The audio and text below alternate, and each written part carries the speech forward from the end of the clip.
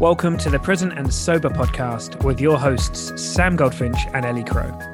If you want to make your life bigger, not smaller, then this is the podcast for you. If you can sense that you're destined for more and you're curious about how drinking could be holding you back, listen in and come on this journey with us. Through the interplay of mind and body practices, we will help you elevate your daily life and discover the wonder and potential of going alcohol-free. Let's make life bigger together. Not taking risks, not growing, staying stagnant is very uncomfortable. Yeah. And alcohol makes it comfortable. And so then you remove the alcohol. That's the other thing I see people go through. You remove the alcohol. It's like, okay, well, now I have to grow because human beings have to grow. Can you believe that this is our 50th episode and that we're soon to be having our 1 year anniversary? It's mad. It's mad that that's happened. Me and Ellie were reflecting on this the other day and just all the things that have happened. So, if this is your 50th episode with us, thank you so much. If this is your first episode with us, thank you so much for tuning in. Wherever you are on your present and sober journey with us, thank you so much for following us and tuning in on the journey. It's such a privilege to be doing this with all of you. And hey, we've got a really special guest. We've got Mary Davenport with us today. We wanted to have someone exciting, and Ellie has been with Mary in coaching groups and working together for a long time now. And Mary's super, she's so full of love, so full of positivity. She's got so much amazing perspective on motivation and the comfort zone and what being alcohol free really means and the gifts that it can bring us. So we're just so excited to put this episode out there into the world. And hey, as I say, next week and the week after, building up to the 1 year, we're going to have so much exciting stuff happening. So whenever you're listening to this, before the fact, after the fact, come join the Facebook group. That's the place where you're going to find out everything. That's the place where there's a bank of Q&As. That's the place where you find out about any programs or anything that we're running. And you're just going to meet a community full of amazing people. All right. I'm so excited to release this episode with Mary, and without further ado, I'll hand us over to me, Mary and Ellie. See you there. Well, hello. This is a very, very, very, very, very super special episode. We have not one, but two special guests here today. We've got little Chester. Say hello, Chester. Well, he's waving. So until we've got video, until we're on YouTube, you'll just have to imagine Chester. He's poorly with COVID, bless him. So he's hanging out in my office. And we've got a planned guest here with us as well. We've got my good friend, Mary. Hey, hello, Mary. How are you? Hi, guys. I'm good. I was so nervous to be here, but also just so honored that you invited me on. And it's so nice to meet Sam finally. Yeah. This is so cool. We haven't probably hung out. So yeah, you're so welcome. And it's so good to meet you properly. It's super. I'm so glad that you're here because this is a very special episode. So we are at episode big 50. Oh my goodness. 50 episodes. And so we kind of wanted to mark the occasion with a very special conversation. Mary is a dear, dear, dear friend of mine. And I've been saying to her for a long time, I wanted her to come on the podcast.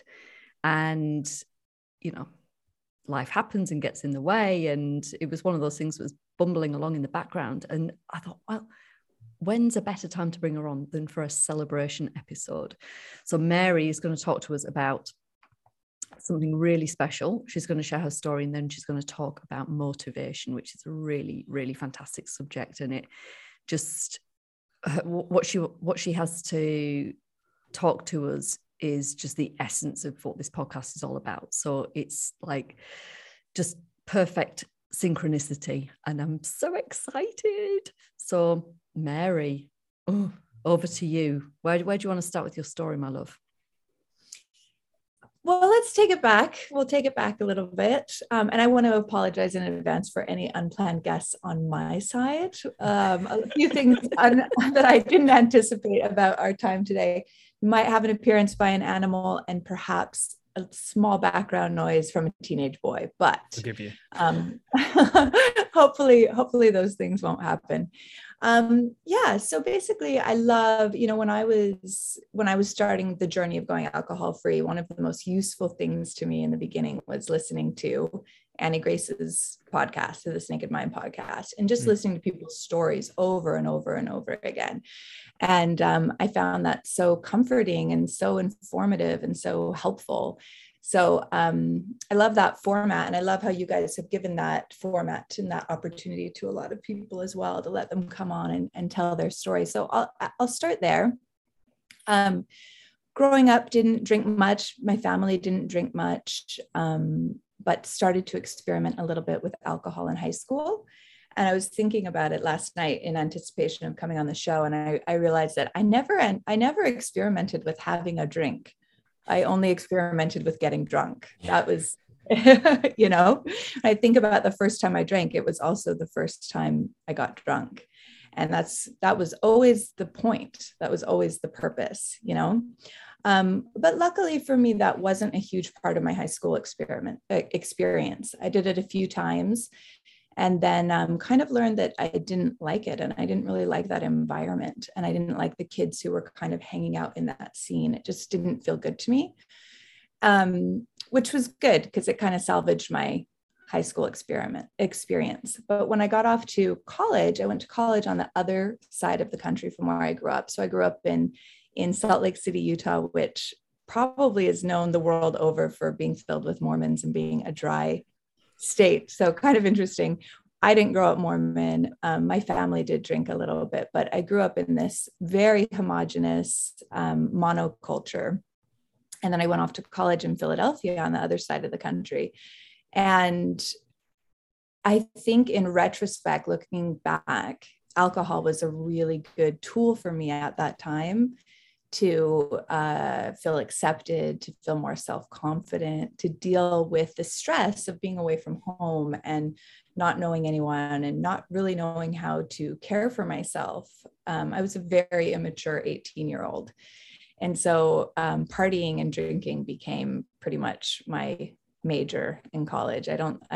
There wasn't a lot of studying going on. And with each semester, there was more and more partying and there was less and less studying. And it all kind of came to a head in my third year when I actually went abroad to London to study at LSE. And as you both probably know, the drinking culture in London, as well as like the university culture in England, it's like pretty heavy drinking, perhaps even more so than in America. So we had a pub in our residence. And we also like the social life of the university all centered around the bar that was on campus. And it was just a very hard partying time.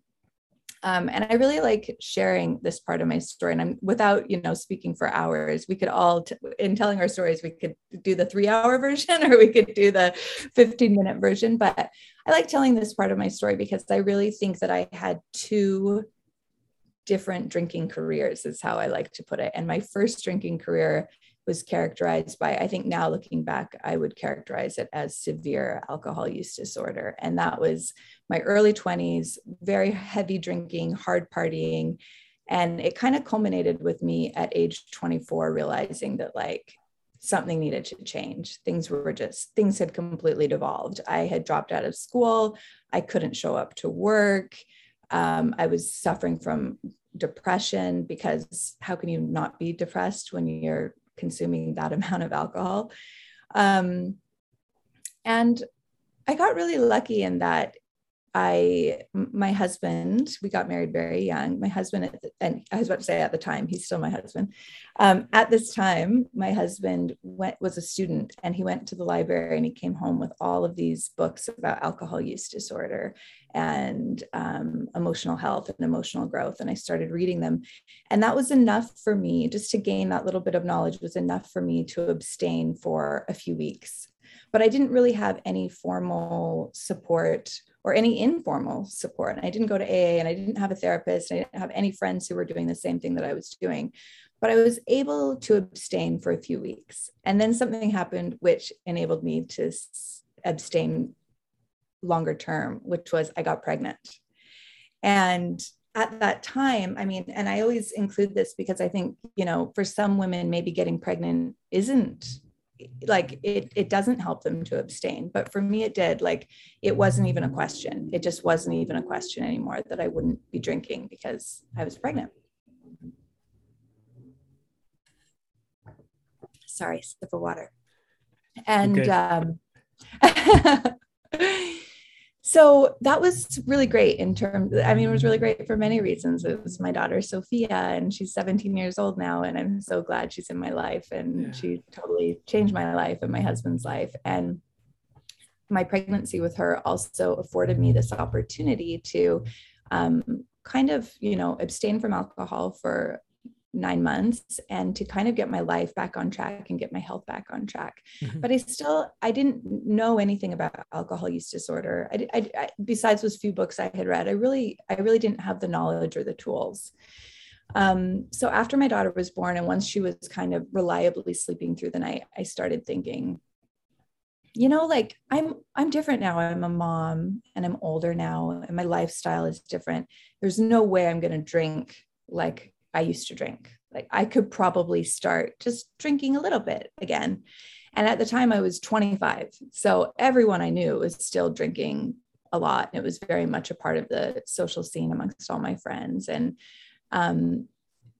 it didn't even cross my mind. Like, I think I thought a life without alcohol would be a life of isolation or ostracism. And I couldn't imagine like being part of society and not drinking.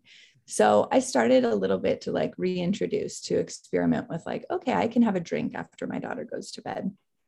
And luckily and interestingly, over the next 15 years, I was more or less right that I never went back to the levels that I had been at as a young person. I never went back to that really intense binge drinking or drug use or any of that stuff. It was a much more insidious creep in, where it was just, something, one or two here or there. And eventually, after 15 years of that, my routine was pretty much that I was religious about drinking every single night. Like, I could not miss my drink. It had to happen at 5 o'clock and every day, no matter what. And there would be things that, I couldn't do because I knew that I had to be home to have my drink, or that I would avoid doing. I can't tell you how many like events or things I went to that like my husband and I would leave because the bar would close, or, oh, they're not serving alcohol. Well, let's get out of here. Like, our lives were very centered around it. It was such an important part of our lives. And we didn't really question it. I didn't question it. I thought it was normal, and it was what I saw around me. And I thought it was normal because I was measuring it against this idea of somebody who gets DUIs and throws up and has horrible blowout arguments in public, or, I had this litmus for what it meant to have alcohol use disorder. And I didn't even know that term at the time. And my life didn't match that. So the fact that I had to drink every day and couldn't miss my evening drinks, the fact that maybe once a month I would have a terrible hangover on a Saturday and not want to be around my children. And it just seemed like it was normal and natural and just part of life. And it was just the price that we pay as adults to have a social life, to have fun, to enjoy nice things. Like, it just was not something I questioned. And then in the fall of 2019, my husband started to question his alcohol use, and it had been accelerating a lot. And he was such a functional drinker that I didn't even really notice, but he noticed, and he expressed to me a desire to cut back. And the way that I reacted to that kind of alarmed me a little bit. When he said to me he wanted to cut back, I was kind of repelled. I thought, oh God, that sounds horrible. Like, good luck to you. And I will not be joining you in that. I think that those were my exact words, actually. I'm like, have fun. I'm pouring myself a glass of wine right now. What can I get you? And that kind of alarmed me. And I started reflecting on it a little bit more. Like, if I'm not addicted to alcohol, why wouldn't I have said, oh, you're going to cut back? Oh, that's a great idea. We'll do it together. Like, why was I so emotionally attached? I found that a little alarming. And so I kind of started mulling over that idea, and I got really interested in Quit Lit, and I was reading, all the memoirs, and in this very detached way. Like, I didn't realize that it related to me yet. I was reading it as if I was like this interested third party and it had nothing to do with my life. But there must have been a reason why it was so compelling to me. Like, I was reading them like addictively. Isn't that mad? And then my Kindle, because this was all I was reading, my Kindle recommended This Naked Mind.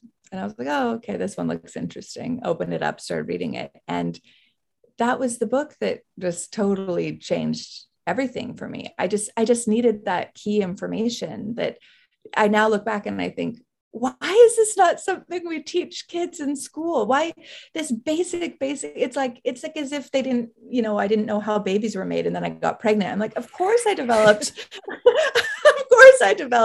alcohol use disorder. No one explained to me that this is an addictive substance. Like, it just seems it's flabbergasting at this point, for all of us in the work that we do and the thousands of people we talk to who have alcohol use disorder. So yeah, I started with a 30-day experiment, and I lasted like 20 days by staying in and doing nothing. And then the first time I had a social event, I thought, well, there's absolutely no way I'm going to a dinner party and not drinking. And then, of course, as soon as I did that, it was, off the wagon, back to my normal habits, kind of like almost immediately for a couple of months. But I really missed how I had felt in those initial 20 days. It was like the first time I'd gone 20 days without drinking, aside from my pregnancies, since I was 18 years old. Like, I didn't even know what it was like to experience adult life without alcohol. And in my pregnancies, I always felt, I didn't like being pregnant. I always felt, forgive me, fat, unattractive, hated the way I looked, hated the way I felt really resentful and left out that I wasn't able to drink like everybody else was. And so it's not really a fair test to see if you enjoy life without alcohol, because you just already feel like it's this punishment, like you can't drink because you're pregnant. And so and the other thing, Mary, just to interject in that, because it's so common. I love what you said about I've not experienced adult life without drinking, because we typically don't. And certainly in pregnancy, each of the three were different, and there were some things that I enjoyed about it and some things I absolutely didn't enjoy, and my feelings about being deprived or not were different with all three of them. But you can generally feel pretty crap when you're pregnant, all different phases of it. And so any feeling, any of the benefits of having removed such a toxin from your system, you're possibly not going to notice it anyway, for the very fact that you feel crappy, particularly in those early weeks that like you felt bloody. Oh, I felt bloody terrible. It was horrific. And then, as you say, cognitively, if you are entrenched in beliefs of, the grass is greener somehow, and you're missing out, then you're not even giving yourself the chance to know what it's like. So, it's a really interesting time, because it's a long time to abstain, but it can be fairly meaningless in the big scheme of things, because it's so different to actually taking a break for another reason, I think. Yeah. And that's why the alcohol experiment is so much different than somebody who just white knuckles through 30 days. Why it's so important to do that mindset work and to acquire all the knowledge that you need. And yeah, you're totally right. Like, the symptoms of pregnancy actually are kind of similar to the symptoms of somebody who's using alcohol, like moodiness, nausea, headaches, fatigue. Like, those are all the symptoms of pregnancy, and they're the symptoms of like drinking too much. So yeah, so then I finally set another day one. I had all these friends in from England. Actually, we were living in Beijing, and all these friends came from England, and we were touring around the country and drinking every day. And I kept thinking, I love them dearly. And I kept thinking, I can't wait till they go so I can stop drinking. Yeah. Been there. And so they left, and then April 15th, I think that was the day that they left. And that was also the day that I didn't drink. And that was April 15th, 2019. So actually earlier in the story, when I said 2019, I meant 2018. Anyway, it's neither here nor there. But so yeah, it's just been 3 years. And but I think the important thing to say was those early months of sobriety were so awesome for me. It's such a transformative time. I don't know how it felt for you both, but I just felt so amazing. And I felt like I had discovered this amazing secret, or like the emperor's new clothes or something. I just felt like, I can't believe I've been feeling like I've been poisoning myself for 20 years and feeling generally just a little bit subpar, a little bit more depressed than I should have been, a little bit more anxious.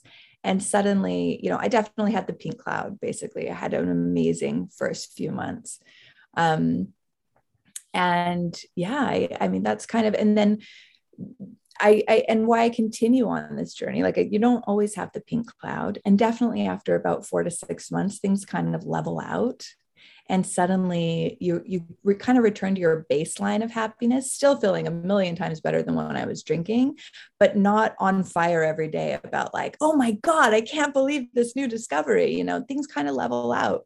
And I think that's important for people to know, because I work with people in the path who are getting to that point, 4 months, 6 months. And I see it across a lot of different people, this plateau. And the reason why I've stayed alcohol free all this time, and I don't intend to ever drink again, is because it's not because every day is rainbows and sunshine, but it's because when you're not drinking and you're experiencing life authentically and as it really is, and you're receiving all the cues loud and clear, including clues from the outside world, clues from your inner world, you're propelled into this life and into this version of yourself, which is so much more authentic and so much more rewarding.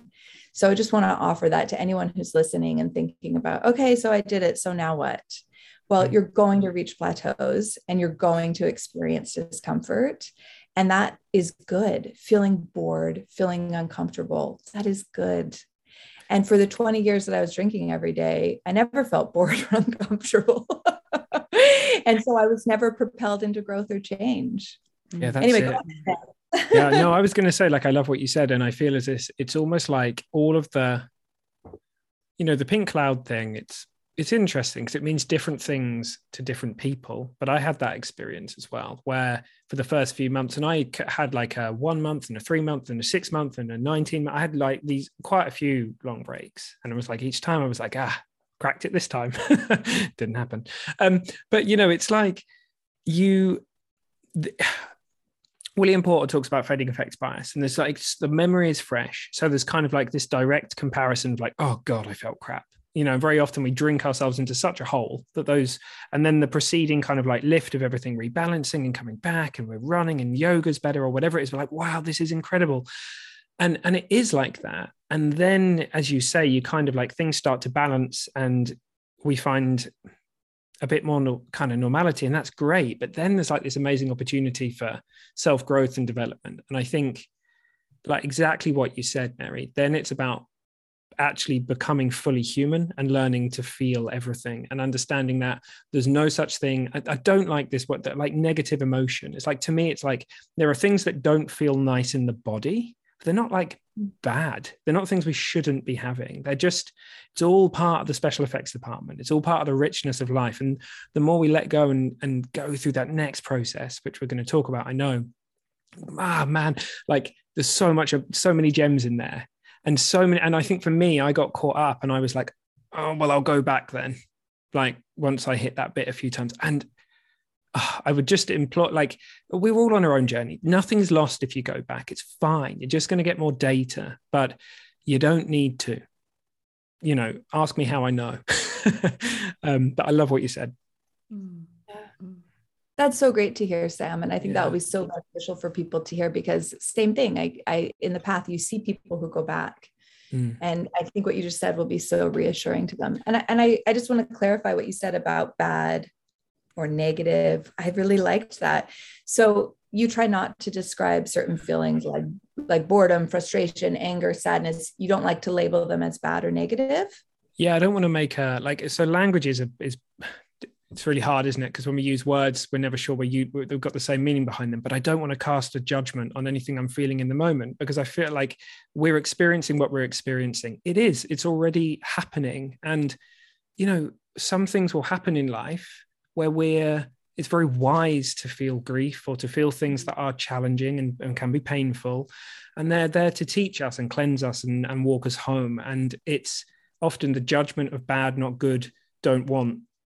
And the repression element, it means that thing hangs around, it kicks around, it can become toxic in a way that it just won't if it finds expression and flow. So yeah, I find like whatever words you're using, it's all okay. Like it's all okay. Like it's all beautiful. It's all part of the human experience. And it's in the flow that we find I don't know. I don't know if that answered your question. Hopefully. No, I love that so much. And I've been using the term bad feelings or negative feelings a lot lately because of exactly what you're talking about, like trying to coach people through this idea that our bad feelings, our negative feelings are welcome. They're part of the human experience, and we need to welcome them in and accept them.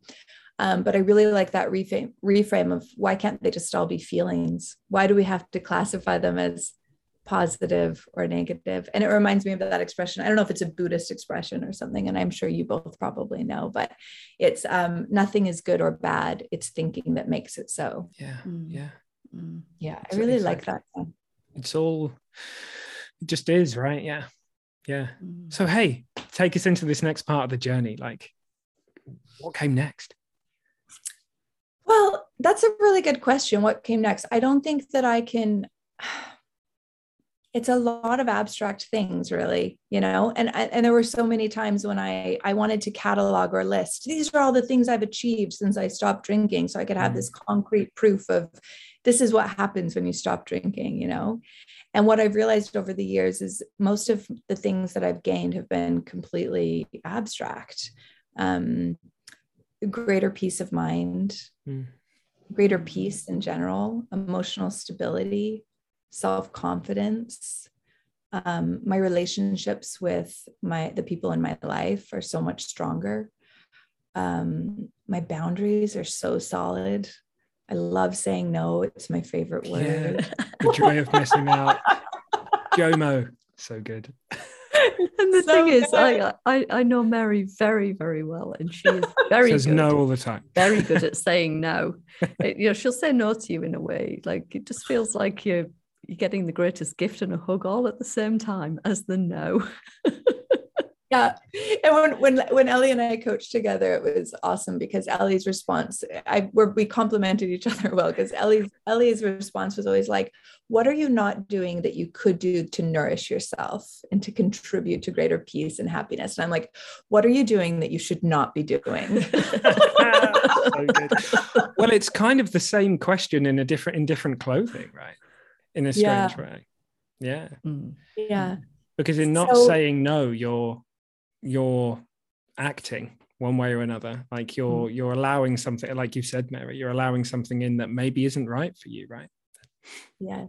And I think that's so huge. And I just see it again and again and again with clients. I just think it's a huge part of why people become dependent on alcohol, is that they're living a life that they don't really want to live, or making a lot of choices that they don't want to make, and doing things out of obligation, out of fear. And alcohol makes that palatable. It makes it comfortable. And so then when they quit, that's a big part of the work, is like, okay, what things in your life were you just surviving? And do you need to actually make change, in? So yeah, to answer your question, it's been a lot of just inner growth, personal growth, and becoming the Snake of Mind coach, working with clients. Like that's so far out on a limb of something I would have done back when I was drinking. I just was a much more fearful person, much more wanted to stay safe, I was very risk averse. Anything that could potentially I don't know, hurt my ego or make, expose me to judgments or make me vulnerable. Like I just was very cautious about that kind of stuff. I preferred to stay really safe in my little cocoon, and alcohol enabled me to do that, because not taking risks, not growing, staying stagnant is very uncomfortable. Yeah. And alcohol makes it comfortable. And so then you remove the alcohol. That's the other thing I see people go through. You remove the alcohol. It's like, okay, well, now I have to grow, because human beings have to grow.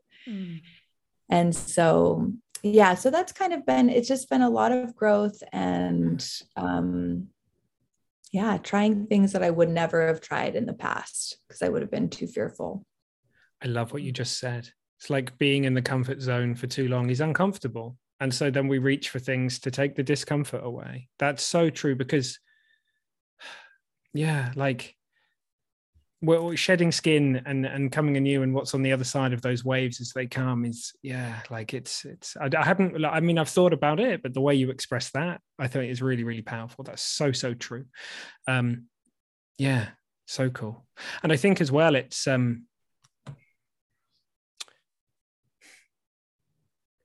when we have that feeling that we're supposed, that there's more, and it will come out and it will sort of display differently for different people, but in the background there's this feeling of like something isn't quite right. Like, I'm creative, I should be expressing myself. When I was a teenager, I had all this like, all this energy, and like, where is it? And it nips at our heels, I mean, Ellie talked about the beach ball that we're pushing down, and alcohol is like an extra hand that helps us just hold that beneath the water just a little bit longer. But that's that's the magic, right? It's in that. It's like when we take our hand off and the beach ball comes flying up, and all this, like at first that can be very affronting and like, oh my God, what's going on here? But that's where the magic is, like in learning to surf that bit. That's the, you were talking about, Mary, we were talking earlier about like having something to move towards or move through, like that to me is where the magic is. Yes, for sure. Yeah. Yes, that's something that I think about a lot too. And it's the, what we were talking about was this idea that when we first make a big change, like eliminating alcohol from our lives, it's usually the motivation is to move away from pain.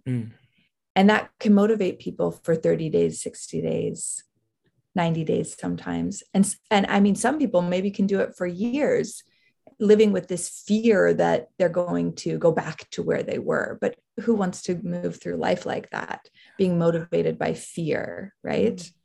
And this kind of reminds me of something I wanted to weave in here too, because I had this really awesome experience. Another thing that I never, ever would have done back when I was drinking. I'm a big fan of Elizabeth Gilbert. And she hosted this awesome yoga and creativity retreat up in the Berkshires a month ago. And when I saw it advertised on Instagram, I was kind of like, it was my gut instinct to the nature that I'm always fighting against is this nature I have to like stay safe and stay small. And so my instinct was like, oh, like that's too ambitious, or that's too cool, or that will be too expensive, or I can't leave my family or whatever. But I worked against that instinct, and I wrote to my friend who was my one of my best childhood friends, and she lives in Hawaii, and she's a really interesting person. I rarely get to see her. And I wrote to her and I said, do you want to meet me at this retreat for the weekend? Thinking there's no way. She lives in Hawaii. She's going to come to Massachusetts for a long weekend. And she said, yeah, I'll come, book it right away before the tickets sell out. So I went with my best friend from 5th grade up into the mountains to this retreat with Elizabeth Gilbert. And it was the coolest thing. It was so amazing. It was so transformative. And I didn't even know what I was getting myself into. I didn't know why I was going or what I was doing.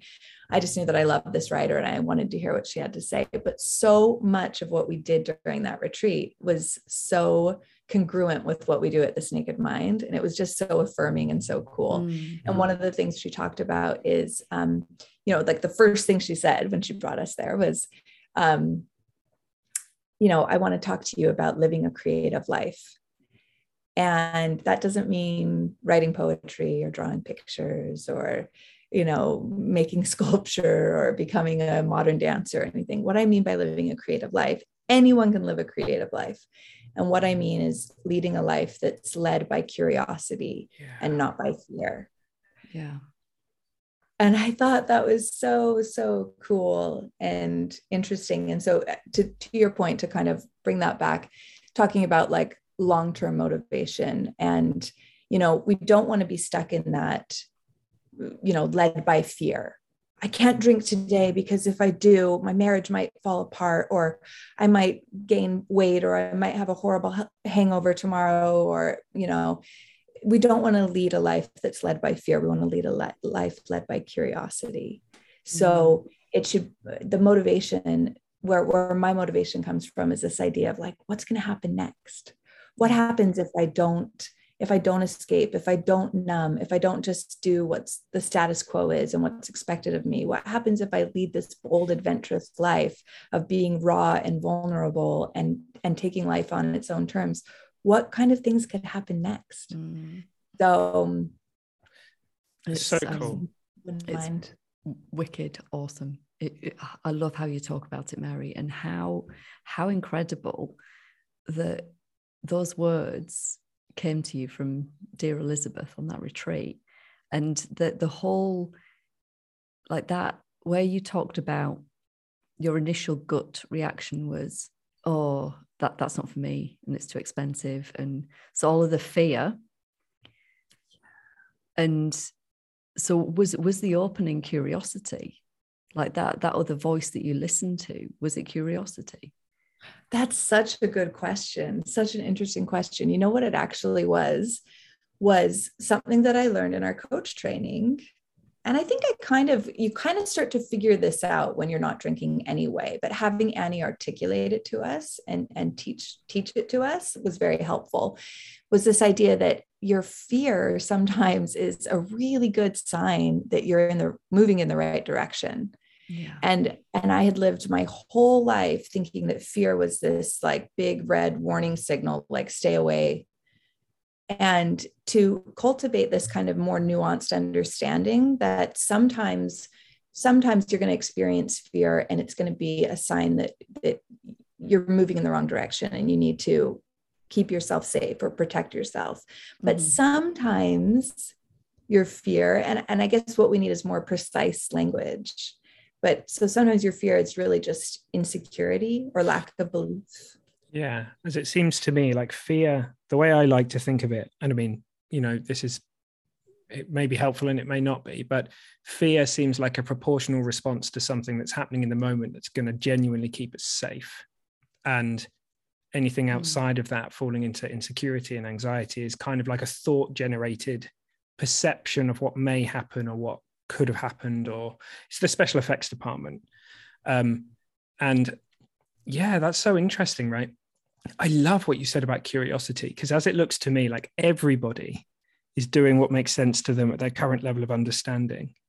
And then something piques our curiosity, we chase it, our level of understanding increases, and then curiosity has different channels. And it's like wisdom, like it has different ways to run. So the things that made sense to me when I was like 16 just don't make sense to me anymore.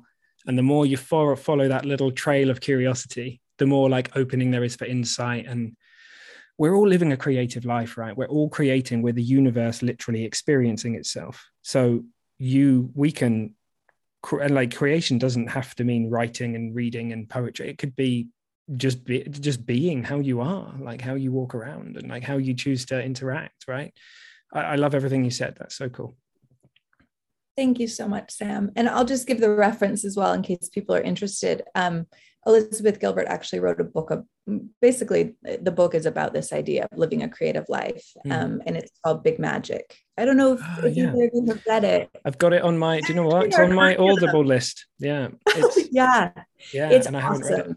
Cool. Really good one if people are interested in that concept. So I'm going to have a dig in.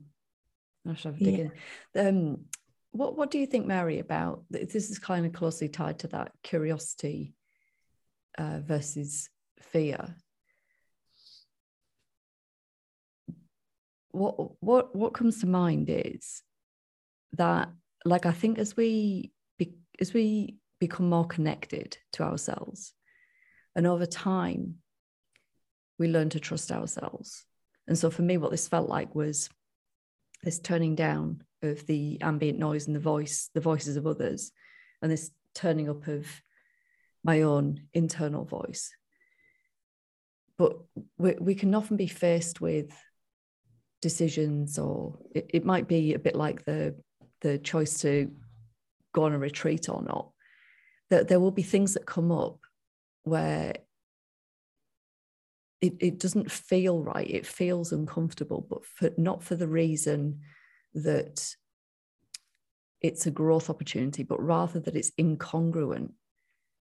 So like it doesn't match our values and whatever our latest expression is.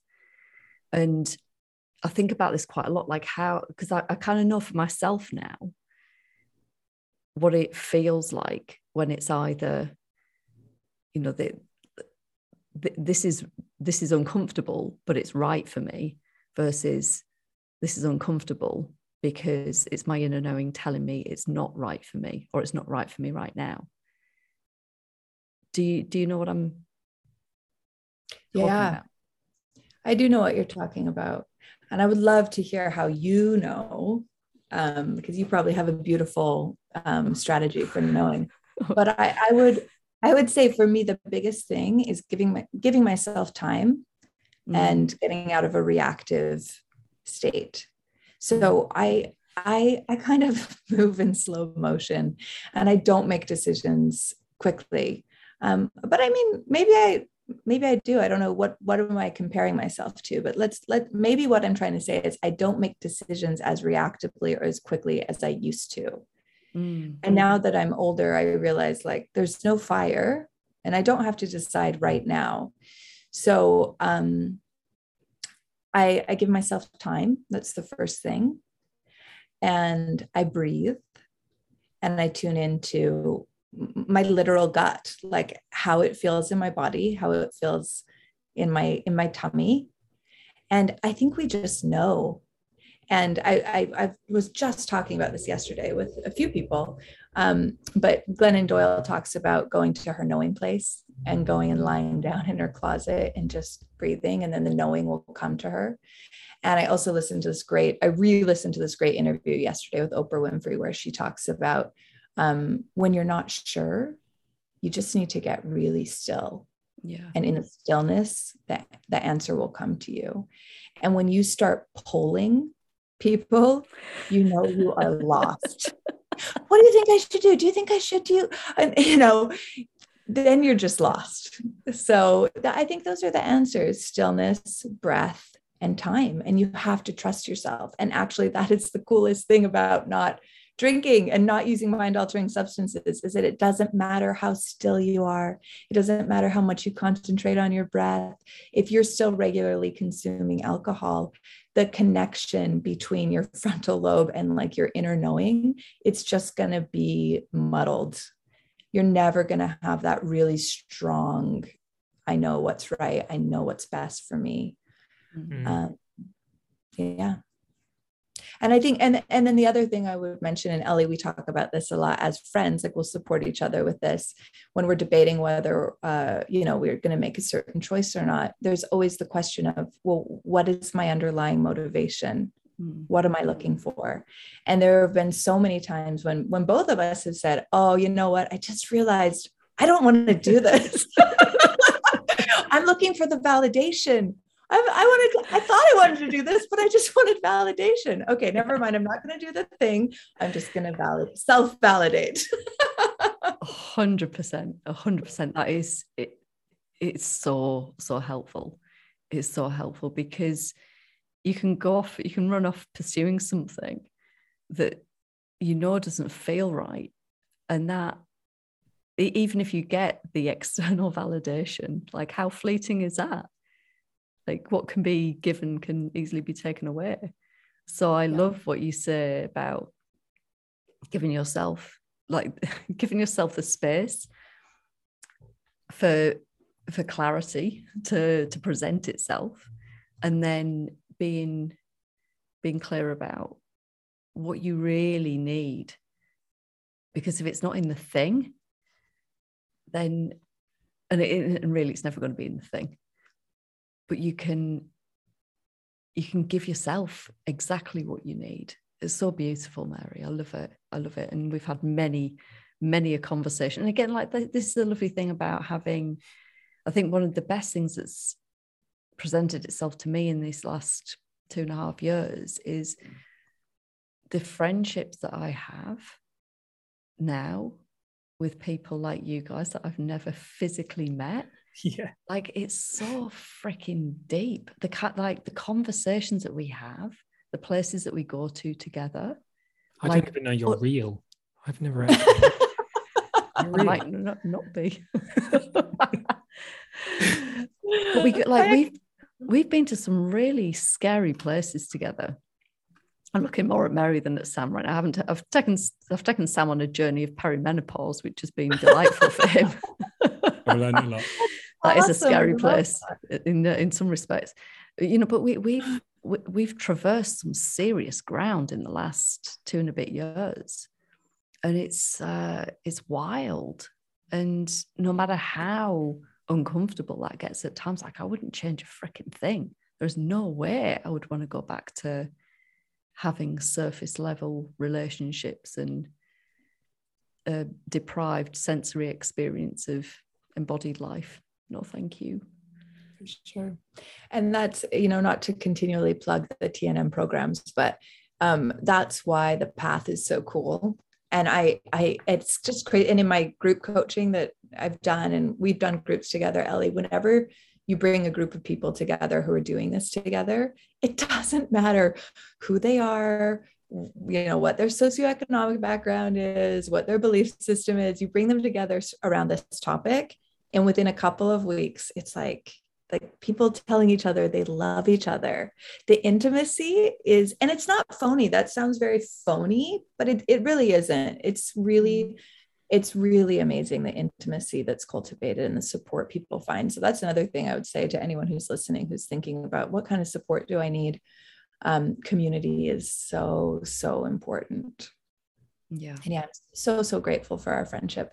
And I can't believe you two have never met. Like, you're in the same country, and it's not a super large country. Like, how many hours would it take? We have this I was saying to Ellie the other day, I'm going to have to drive down. Well, we had some plans, but they fell through. You're about to blame us on Simon Chappell because he cancelled his event. Well, it's not his fault that it was cancelled. It was COVID. I don't know how far it is. 6 hours? Well, and that's pretty far. Hang on a minute, because what Sam's negating to mention here is he's driven past my house how many times? You drove past it recently. No, I don't drive past Cambridge to come home. Honestly, I don't. You do. Technically, I don't. Technically. I mean, technically, I don't. It's in the area. He's in the next county. It goes to the next county and doesn't bother. Where do you live, Sam? It doesn't border, does it? I live up in Liverpool now. So I'm up in the northwest, but my parents are over in Norfolk, which it doesn't border Cambridgeshire, does it? I don't know. Geography's not my thing, but it's fairly close. No, it is quite close. I came this close to meeting Ellie. Like, I was about a week out from my flight. I'd booked us the best day. We had massages booked. We had dinner at the Ivy. We had some mocktails lined up. It would have been awesome. It will happen. When we do it one day. Yeah. Yeah. Mary, before we round up, can you tell us about your coaching business? And I love that. I always remember when we were training and you told us the name of your coaching business. I was like, that is so fucking cool. And then I found you a t-shirt to match. Oh, I should have worn my t-shirt today. Oh, yeah. You wear it around proudly. So my business is called Good Witch Coaching, and Ellie got me this awesome t-shirt that says Witchy Woman, and I wear it around DC and scare people. But the reason why it's called Good Witch Coaching is because my journey to becoming alcohol free was, I didn't have a coach. I didn't have anyone. I didn't have any mentors. I didn't have anyone. Yeah.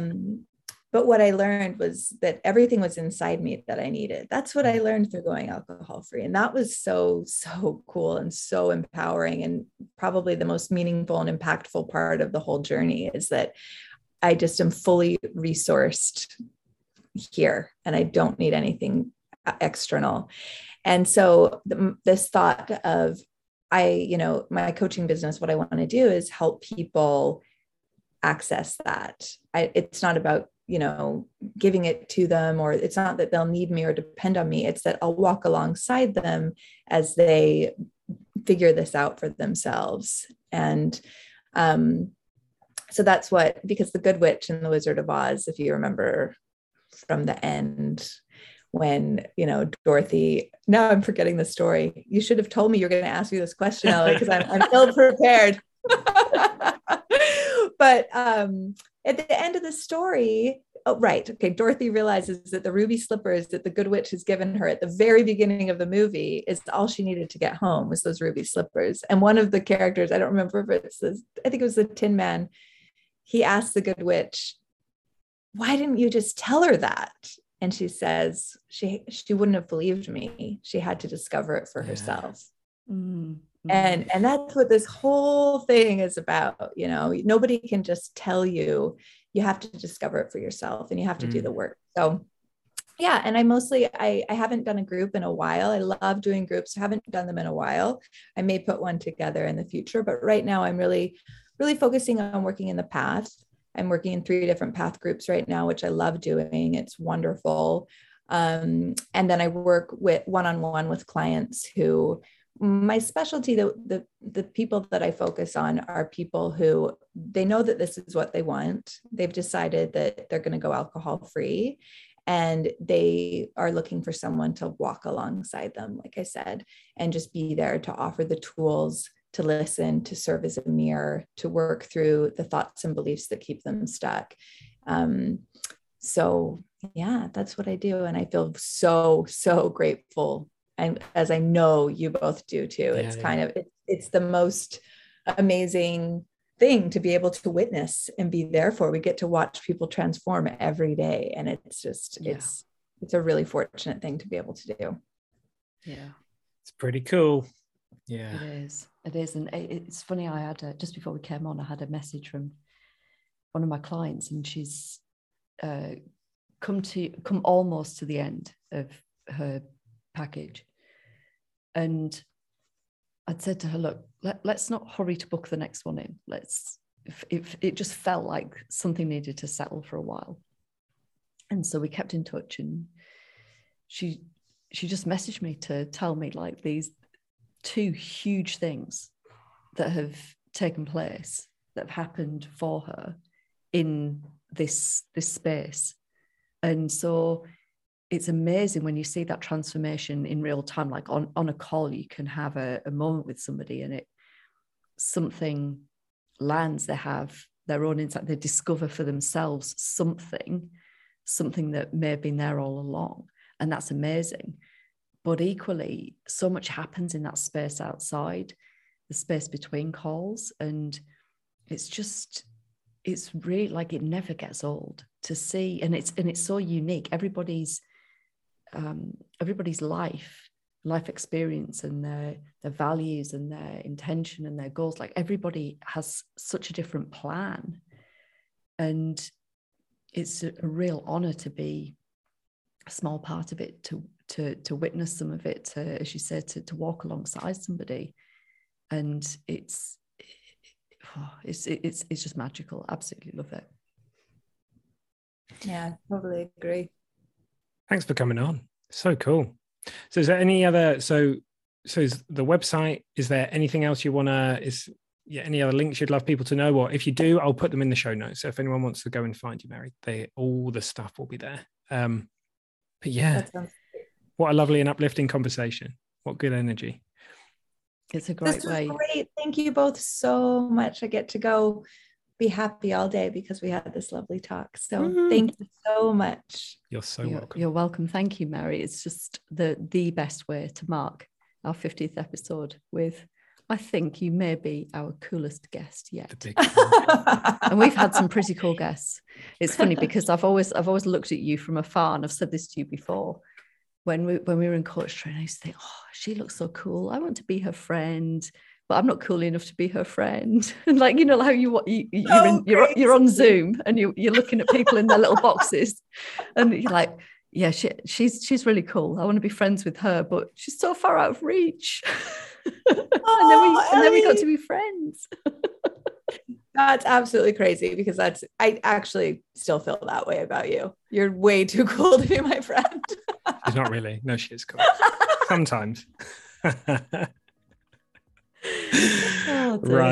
Oh, and congratulations on 50th episode. Yeah, That's really cool.